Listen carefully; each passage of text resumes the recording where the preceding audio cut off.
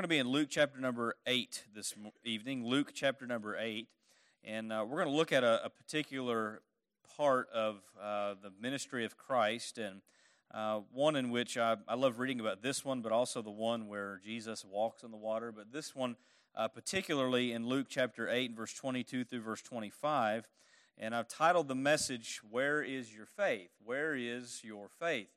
And as I reread and studied through this text, it's a challenge to me just with that question itself. Where is your faith?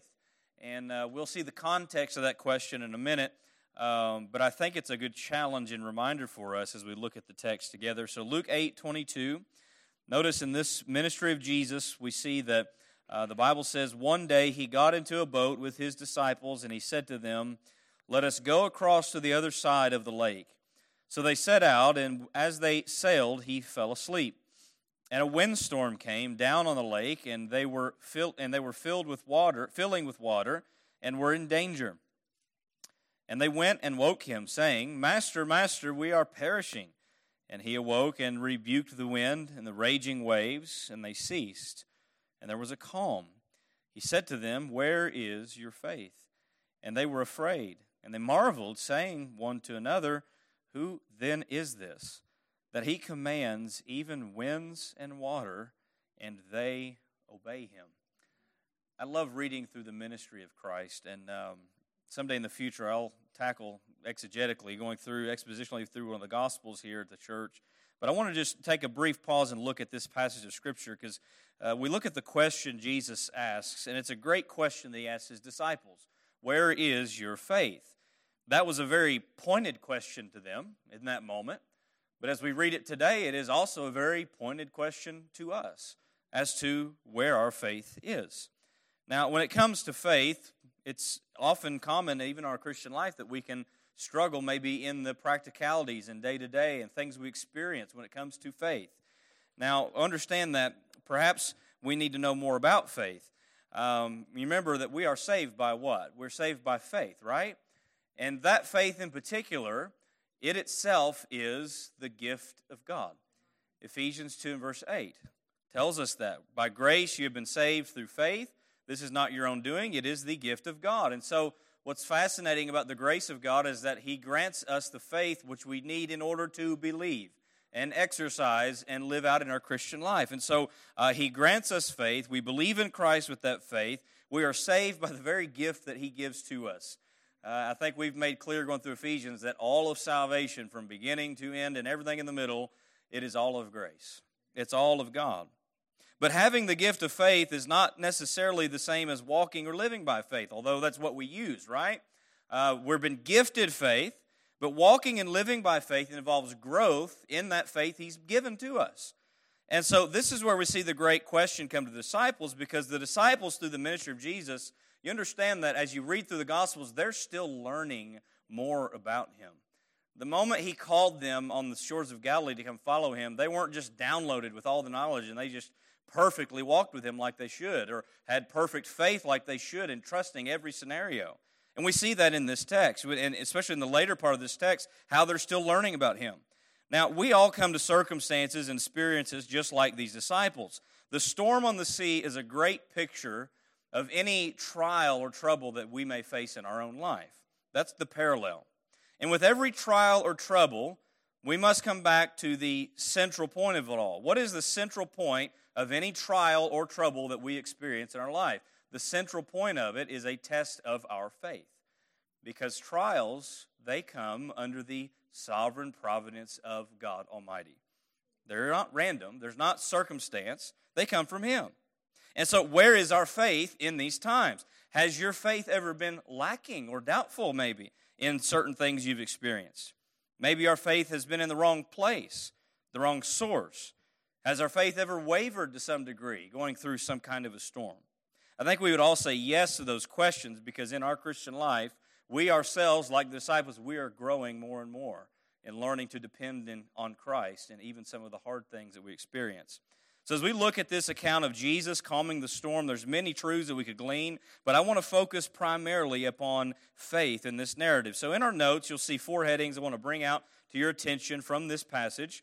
Number 1 is this: we see the problem of the storm. That's the big issue here. the problem of the storm.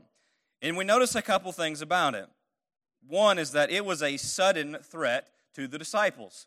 Sudden meaning it came out of nowhere. It was unexpected. They didn't expect to go through this storm when they went through it. Now, we know Jesus and his disciples, they've been ministering to the people around the Sea of Galilee. That's where Jesus did the majority of his ministry, was in the Galilee region and the towns and cities around the sea. And so upon ministering in that day, in verse 22, we see that in one of those days, he said to them, let's go to the other side of the lake. Now, the disciples were fishermen, majority of them, right? So they knew this sea very well. This was their job, to be on this sea. This is where their livelihood consisted. And so to go to the other side of the lake was pretty much a routine trip, but it still required some diligence. It must have been good weather, apparently, because it was good enough to get into the boat and sail out onto the sea to the other side, right? But we keep in mind that the sea here is not some small little lake. It's not like Lee Creek. You can see the other side real quick and just get over there real fast. The Sea of Galilee is a pretty big body of water. They didn't have motorized boats. They had wooden sailboats. And so that's what they use. The sea today is 12 miles by 6 miles, and it's 200 feet deep. And many believe that the sea was bigger back then, because we know how sometimes lakes and seas, they go up and down a little bit. But it wasn't unusual or out of the ordinary to cross the sea for these men. It'd be like me saying to you, let's jump in the car and let's drive north through the Boston Mountain. Let's go to Fayetteville, right? You'd see no problem with that. That's just a routine trip. It's not that big of a deal. But on this particular normal trip across the sea, it became not so normal. In verse 23, what happens? The Bible says a windstorm came down on the lake, and this is common in the Galilee region, coming down off those mountains. A windstorm comes in through the lake. Now, have you ever been traveling somewhere and a rough storm just come out of nowhere? And I don't know about you, but I'm not fond of traveling when there's rough storms on the road, right? The road starts getting filled with water. You hydroplane. You can feel the wind beating against the car, and it kind of sways. You have to really hold the steering wheel, make sure you're staying where it needs to be. But imagine this scenario, except you're not in some secured vehicle or even a modern boat, but you're in a sailboat with no overhead protection, no real anchors, no stability. This is what you're in. And there's this massive storm, it's a windstorm that comes across on this sea while they're going. Now, there's an ancient boat that was found in Galilee, and you can look up pictures of it. And they found it in the Galilee region. It's about 2,000 years old, almost pretty much still intact. You can see it if you go to Jerusalem. It's in a museum. But that's the kind of boat that Jesus and his disciples would have had. It's kind of interesting to see. It can hold up to 15 men. It was about 26.5 feet long, 7.5 feet wide, and 4.5 feet high. So I say that so you can maybe kind of get some kind of a visual of this curved little boat that can hold this amount of people, and it's just out there on the water. That particular boat was vulnerable. And the storm that came upon them appears to be very sudden, one that came without warning. Now, if they knew that a storm was coming, do you think that they would have ventured out to cross that long distance of a sea? Probably not, right? So they're not expecting this. It was something that was sudden, that comes out on them as they're in the midst of the sea. Now, this is usually how storms of life come upon us, isn't it? They don't give us much warning. If we had warning for what we were getting ready to experience, we would probably prepare ahead of time, wouldn't we? But oftentimes, the storms and trials that we face, we don't get that luxury of knowing they're about to come, and therefore, they hit us in a very sudden way. We don't have a clue about the bad report that we might get from the doctor 2 weeks before we have that visit, do we? We didn't think our loved one would be shockingly taken from us. We aren't expecting the car engine to blow up on the day that it did, right? We're not expecting these things that happen in our life. And so the reality from this is that we really don't know what tomorrow holds. Just as Proverbs says in Proverbs 27:1, do not boast about tomorrow, for you do not know what a day may bring forth. So we've all experienced that. But notice letter B about this storm. Not only was it sudden, but it was also a severe threat to them. It's a severe threat to them. Well, how do we see that? Well, we look at the storm and what it's doing to them. Now, some lighter storms could probably be handled fine. I mean, they've gone fishing in the rain. They can handle a little bit of wind. But this wasn't some gentle rain or just a little bit of wind that comes on them as they're out in the storm. This was a severe storm. You look at verse 23. It's so severe that their boat was filling with water, and they were in what? Danger. They're in danger. All right, this is what's happening to them. Now, I don't get out on the water a whole lot in a boat. I don't have one, and I don't get the opportunity to do that a whole lot. But one thing I do know is that water is supposed to stay outside the boat. We all agree on that? Water stays outside the boat. Now, if the boat is taking on water, you better have your life jacket on, ready to swim, or at least hold on to the life jacket if you don't know how to swim. That's why it's called a life jacket. It's to save your life, right?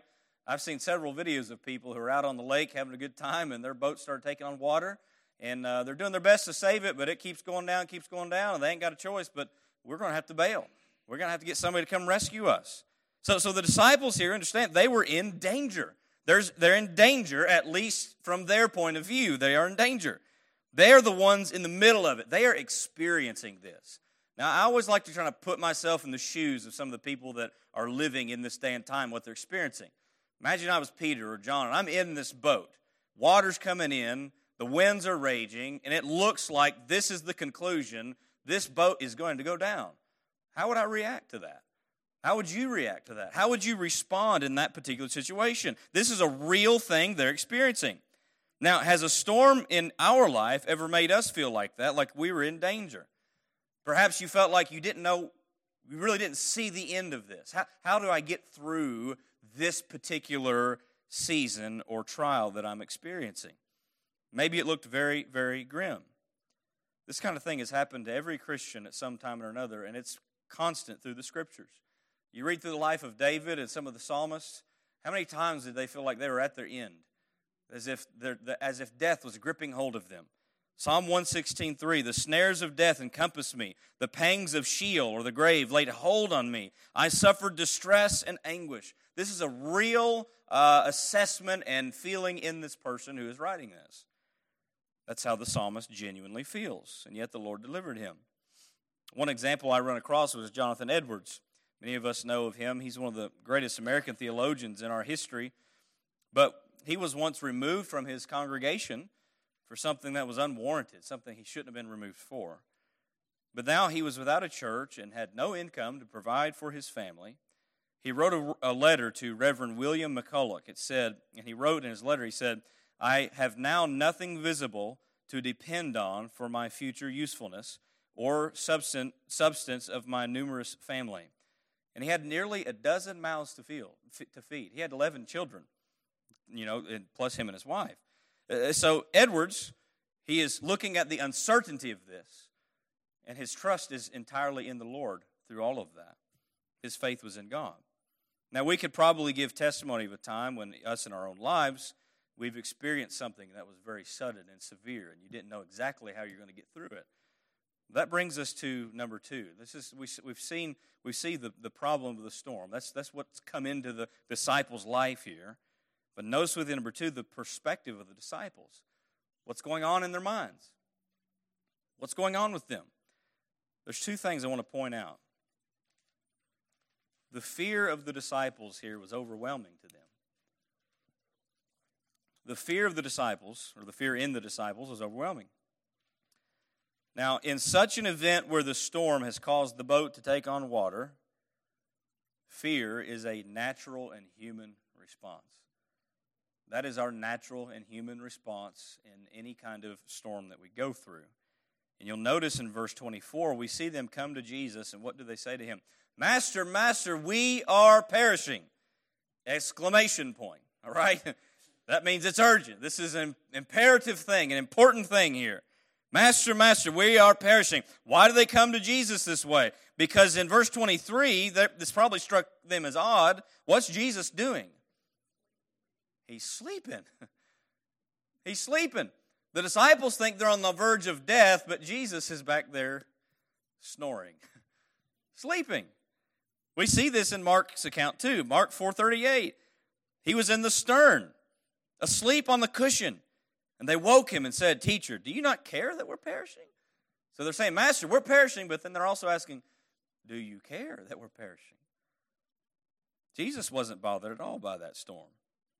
Anytime a bad storm came through when I was a kid, Mom was always on edge and, paying attention, listening to the radar and everything, ready to snatch us kids and go to the basement. All the while, through all of the storm, especially in the night, guess who's got Z's going up in the air, snoring? Dad, right? I mean, he could have slept through a tornado and he'd have never known what come through, right? David has inherited that. He sleeps through the storm like a baby. He didn't really, it didn't really bug him. He didn't really fear the storm.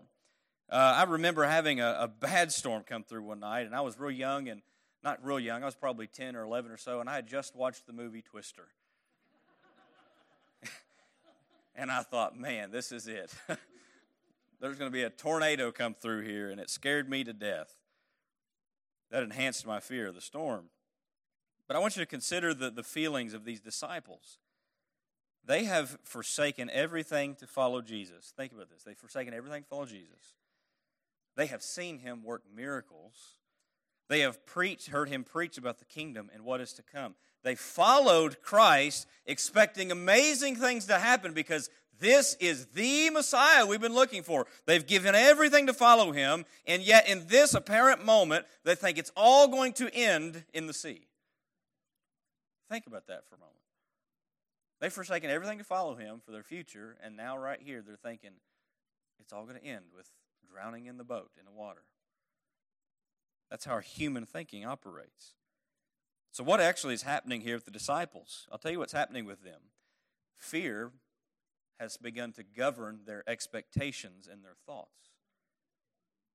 Now, how do we know that fear is an issue here? Matthew's account tells us. Jesus asked them specifically in Matthew 8:26, "Why are you afraid? Why are you afraid, O you of little faith?" That's really what it boils down to. The disciples allowed fear to come in and control their thoughts and their expectations about this circumstance. They are afraid of sinking and perishing. And I understand, that's a natural response. That's the response of the natural man, right? But when we look at the big picture of things, Christians are called to react not in the natural man, but in the spiritual man, aren't we? The spiritual man is not under control of fear. Yet how often does that happen to us? The spiritual man is meant to respond in faith. So the call upon God's people is not to live by fear, but by faith. Now, this does not mean that we will never be afraid. It's not a sin to be afraid. But it is a sin for fear to govern you and to take over you. David said it well when he wrote in Psalm 56:3, and this is a great comforting verse. He says, "When I am afraid, I put my trust in you." So there are moments when fear comes on us, but the turning point is, what do we do with that fear? When we do get to a point where we're afraid, what do we do with it? David says, "When I am afraid, I will trust in you." Because we all have things that we're going to fear. We're also going to come through troubling times, and we'll be consumed with that kind of fear. We ask why this is happening, or how could this happen? We ask, why me and not another person? We panic and fret over our trouble, just as the disciples did here on the boat. But the great principle that we remember as a Christian is what Paul exhorted Timothy about. This is where we see a little bit of our Christian application. Look at 2 Timothy for a moment, chapter 1, briefly, verse 6 and 7. 2 Timothy 1, verse 6 and 7. And notice this. He says, "For this reason I remind you to fan into flame the gift of God, which is in you through the laying on of my hands. For God gave us a spirit not of fear, but of power and of love and of self-control." What do you notice about the spirit of fear here? The spirit of fear is not given from God, right? But rather, he has given Timothy the spirit of love and power and self-control. Now, it seems that Timothy was somewhat timid and fearful, especially with ministry things, maybe even persecution. Paul encouraged Timothy, don't be ashamed of the gospel, be a partaker of the sufferings that I'm suffering for the cause of Christ. And Paul reminds him that the spirit of fear is not from the Lord. And so if we allow fear to linger, fear will inevitably control our mind if you let it linger. It is a subtle foe that seeks to dismantle our faith and turn our confidence away from the Lord into other things. Now notice with me letter B. We see the fear of the disciples was overwhelming, but the faith of the disciples was wavering. Because they have faith in the Lord, but right here, their faith is wavering. And what's going to happen with this? Now, what's the opposite of fear in this sense? It would be faith, right? If fear is controlling your thoughts, what does that do to your faith in that moment? It causes your faith to waver. What does it mean when your faith wavers? It's going back and forth. It's looking at this, it's looking at that, and looking at this, and looking at that, right? Causes us to waver. It causes us to have all kinds of questions that run through our mind that are often very doubtful thoughts. And what does Jesus say to them as after he rebukes the storm and makes everything cease? By the way, what a miracle that would have been to see, right?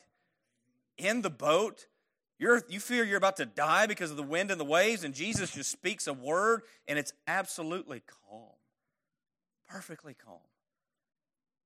Here's his question. His question is this: where is your faith? Where is it, disciples? Why does he ask them that? They already have faith, right? But where was their faith in that moment, in that circumstance, in that experience? Was their faith in the boat? Was their faith in having good weather to cross the sea? Was their faith in their own ability to sail that boat? See, that's what it boils down to, is often when things hit us, we look at, oh, can I handle this, or will this get me through, or this and this and this. We look at 1,000 of things before looking to the one thing that we're supposed to be looking to. Their faith here, their reaction at this moment shows us that their faith was wavering, even without the question from Jesus. The boat, the waves, the wind, the weather. Martin Lloyd-Jones, I've got several quotes from him. He speaks well on this particular passage. He says, anything that comes across our path and puts us in difficulty at once shows whether we believe in him and trust in him by our response and reaction to it. It's a good way of putting it. You know, when Jesus was on his way to heal the daughter of Jairus, you remember that account? Messengers came back, and what did they tell Jairus? They said, Jairus, your daughter's dead. Don't even bother Jesus any further. Let's not bother the teacher. It's too late. She's already gone. Now, if we got that kind of news, how would we react? We would be very sorrowful. We would mourn. We would probably think, I guess we shouldn't ask Jesus to go any further. But you remember what Jesus told Jairus at this moment. Understand, this is in the ministry of Jesus. He's doing miracles, okay? He says in Mark 5:36, overhearing what they said, Jesus said to the ruler of the synagogue, do not fear, only believe. Only believe. Now, this was going to be God's plan for this girl and for Jairus and his home. This was a unique circumstance, but here's the point. He says to him, do not fear, only believe. You see, often we let what immediately we hear or experience plunge our faith into the waves of wavering. But that must not be our immediate and first response, should it? So the perspective of the disciples in this scenario is very much human, all right? We can identify with their perspective and what they're experiencing. And with it being human, it also gives us the spiritual lesson that we need. Now, I don't know about you, but I'm very thankful that we have these accounts of men and women in the Bible who are very human in moments like these, that they are penned in Scripture for you and I to learn from, because we identify with their humanity. Peter, James, John, they weren't superheroes. They were average, regular people just like you and I, changed only by grace. Notice with me number 3 in this text. I want you to see the providence of Jesus, because this is really where it all comes together. Because we look at the problem of the storm. We can identify with things we enter into like that. We see the issue of the disciples, the perspective of the disciples. We identify with how they react. But now we see the providence of Jesus. And I want to point out 2 things about the providence of Jesus. The first thing I want you to see is that Jesus directed them into this storm. Jesus directed them into the storm. When we see the bigger picture of this scene, who led them onto the sea? Whose idea was it to get into the boat and go to the other side of the lake at that point in time? It was Jesus. That was his idea. Wasn't Peter's idea, wasn't John's idea. That was Jesus' idea. He says in verse 22, let us go across to the other side of the lake. And so in obedience to Jesus and trusting the leadership of Jesus, they set out. They launched out in the boat across the water. So here's what we learn from this. This testing of the storm was not an accident or a coincidence. Now, I don't know about you, but I don't believe in coincidence. I don't believe in luck. I don't believe in chance. I believe in a sovereign God who's over every detail. Every detail, even the little details that we take for granted. There is only a sovereign, providential God who is all-powerful and all-wise in all that He does and all that He allows. Now, we have to understand that God does not lead His people down a road of ease, free from troubling or suffering. It's the opposite. Following Jesus includes taking up a cross. Following Jesus includes you're going to have trial and tribulation. That's part of the Christian life. If you think the Christian life is going to somehow you can have it without those things, you're kidding yourself. The Christian life includes tribulation and suffering, trial. And the great thing about this is that Jesus leads us into testing in His great infinite wisdom to test the very gift that He's given to us, which is faith. Now go with me, if you would, to James chapter 1. This is a passage you really can't ignore when it comes to this subject, right? God gives the gift of faith, and then that faith is put to the test. And I believe this, that a faith that can't be tested is a faith that can't be trusted. This is fundamental to the Scriptures. James 1, verse 2 through 4, notice what James says in this very practical book for these Christians. It says, count it all joy, my brothers, when you meet trials of various kinds. Now, I don't know about you, but when I get into a trial, I'm not hopping for joy. Are you? I'll just be honest with you. I have the human response. This is part of Christian maturity and growth that we learn this sort of thing. For you know that the testing of your faith produces steadfastness, and let steadfastness have its full effect, that you may be perfect and complete, lacking in nothing. What does James call these various trials? He calls them specifically the testing of your faith. That's what trials are about. They test your faith. Faith in the God who loves you, who redeemed you, who's with you, who's given you His Word. Our faith in Him is being tested. Our faith in His purposes is being tested. This is why trials come upon us. And so he says to count it all joy when you come to these kinds of trials, knowing this, that the testing of your faith, it produces steadfastness or patience, and steadfastness in its full effect brings us on to be perfect and complete, lacking nothing. This is about maturing us in our faith. Now, the disciples were sure to experience trials, and we see that happen to them on more than one occasion. You're going to experience it too on more than one occasion in a variety of ways. So don't think if you've come through a trial, you think, oh, I'm free. You're going to go to another one. It's inevitable. But no matter what kind of testing you experience, you can rest assured that God has led you there for His glory and for your good, even though it may not be so pleasant in the midst of it.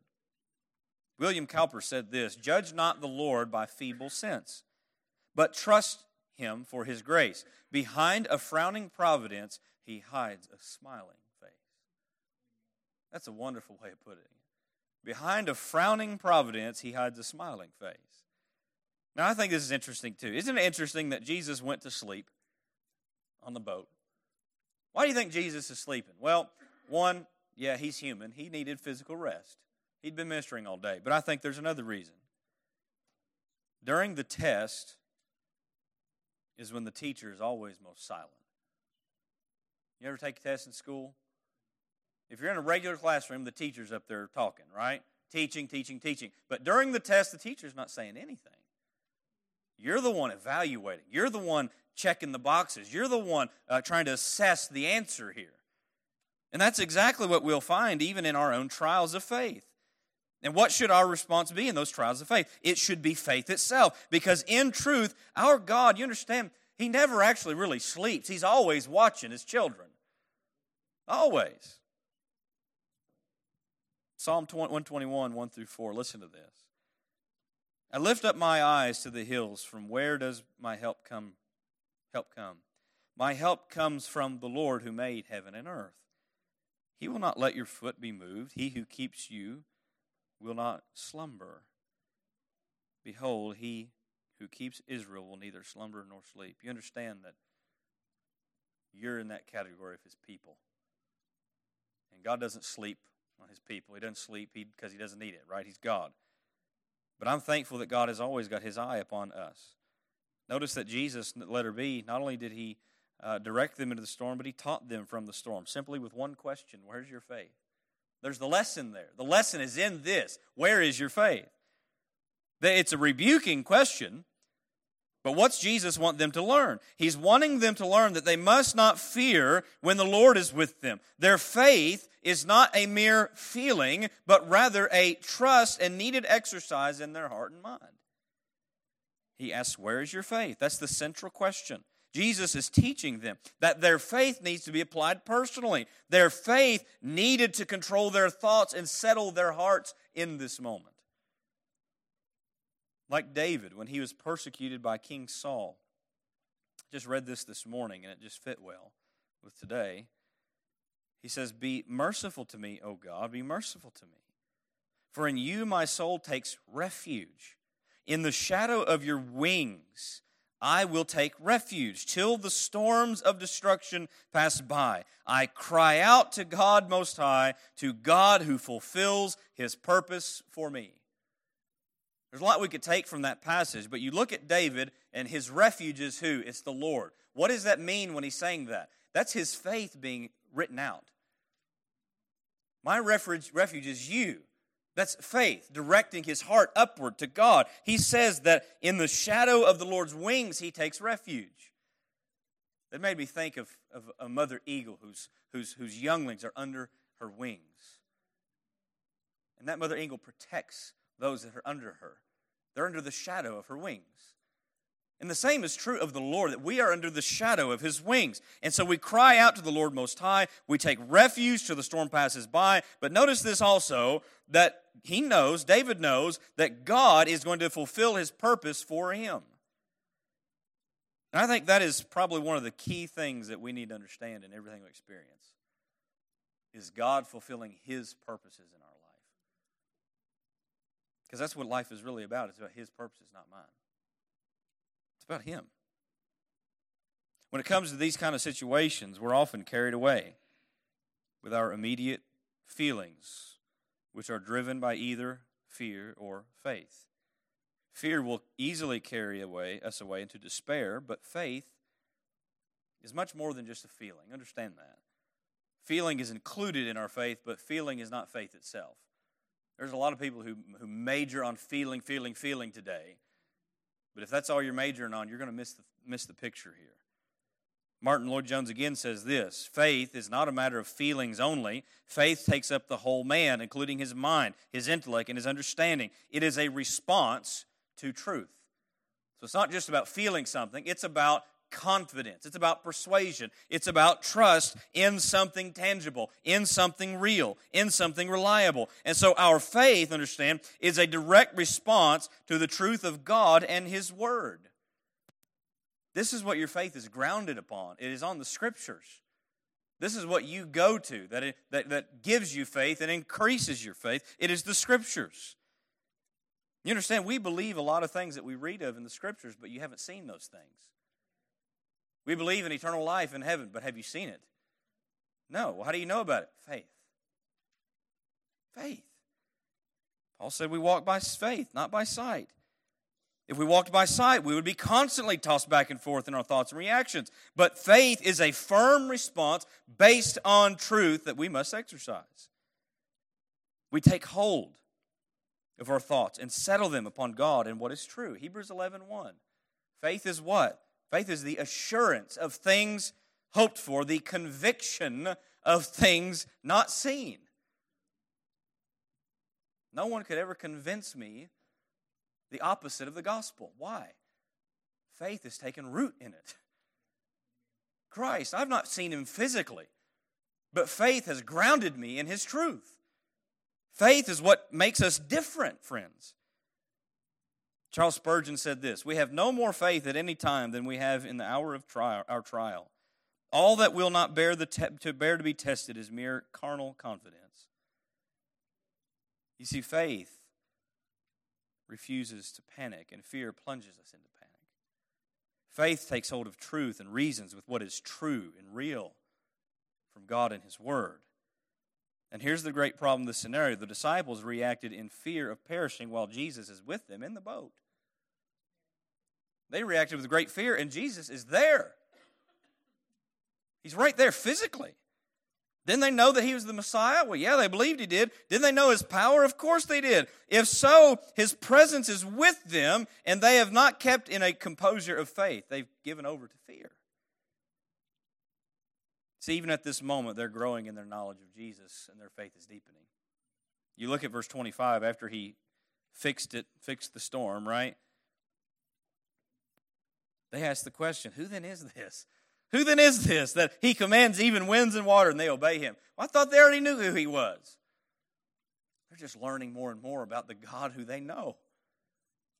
That's really about how it is. You understand that I've been saved since I was 7 years old, been preaching since I was 17 years old, and I still keep learning every day. And many of you have been saved a lot longer than I have, known the Word longer than I have. I guarantee you, you're still learning every day, aren't you? We never stop growing in our faith. It's a constant thing until we die. It's amazing what we see here. They realize He's the Creator. Jesus is, He's not another just a mere prophet. He is the Messiah Creator, the one who made the winds and the water, and that's why they obey Him. He has all power over them. He has all power over all things that threaten us. Which brings to number 4, the promises of God, or you could say the person of God. And just 2 things I want you to remember when it comes to us entering in our storms. I want you to remember this, that God remains God in the storm. He doesn't give up His deity. The disciples, they're panicking in fear. While they're panicking in fear, did the nature and character of Jesus change at all? Absolutely not.